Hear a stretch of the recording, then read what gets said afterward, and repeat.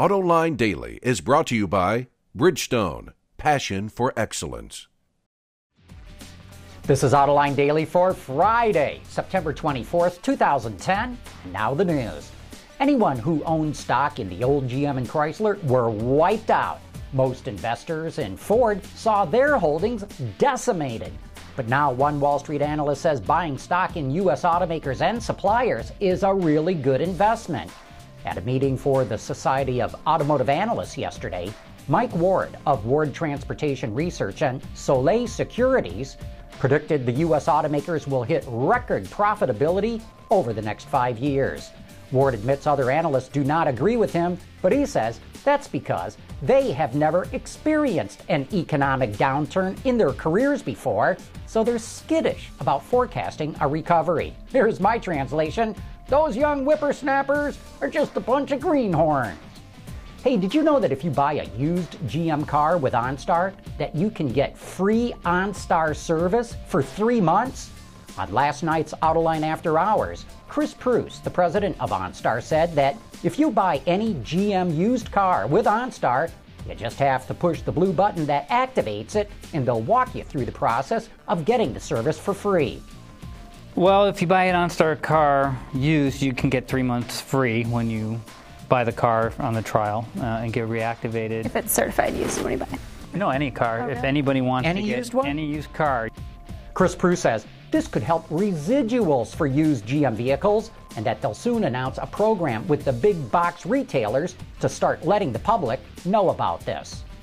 According to Reuters, Ford has some more good news to report. In a recent survey released by C&W Research, 29% of car shoppers looking to buy a new vehicle in the American market in the next 6 months have a Ford amongst their top 3 choices. That's up 6 points from last year and 10 compared to 2008.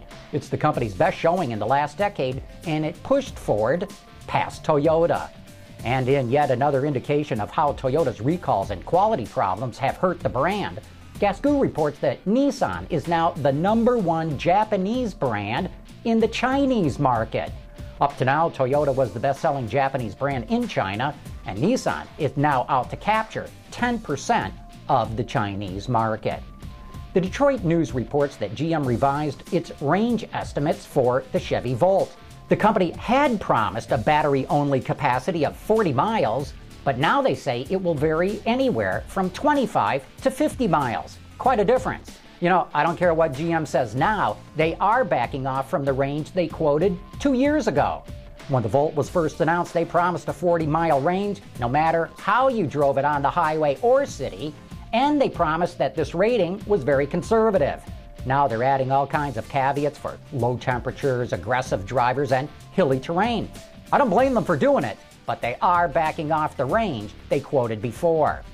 Who says you need an iPad or a smartphone to enjoy digital media? Nonsense!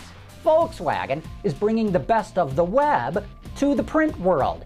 We found this little gem on Wired.com. In a brilliant or maybe crazy advertisement, VW placed a small electronic media player in copies of the Times of India.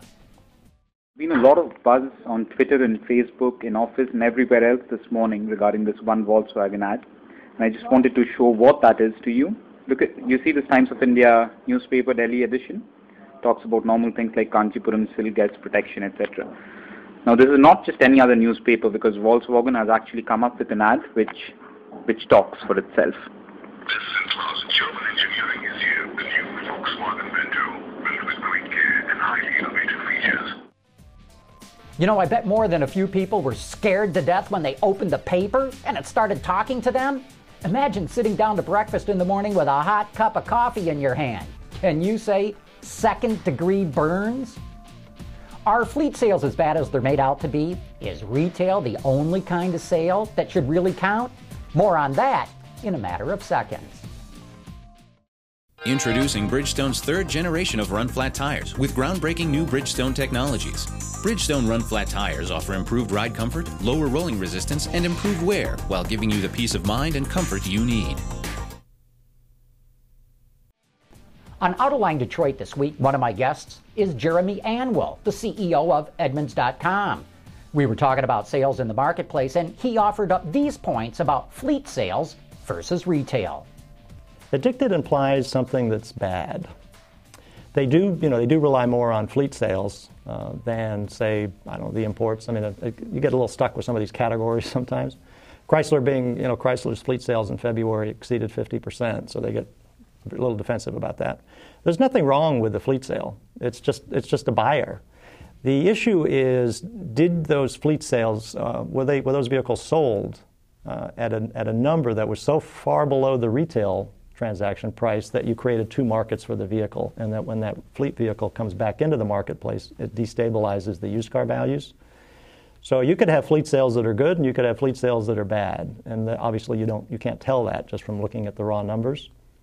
Do you think that's changed in the sense that Detroit used to just build cars and blow them out the door because that was their economic model, and those days are gone with the restructuring it's gone through now? And I got to imagine fleet's far more profitable than it was in the past. I think this is the discipline they talk about. So discipline exists in terms of managing inventory, so you don't get a 4-month supply of cars on the ground, and that means you don't have to rely on incentives as heavily.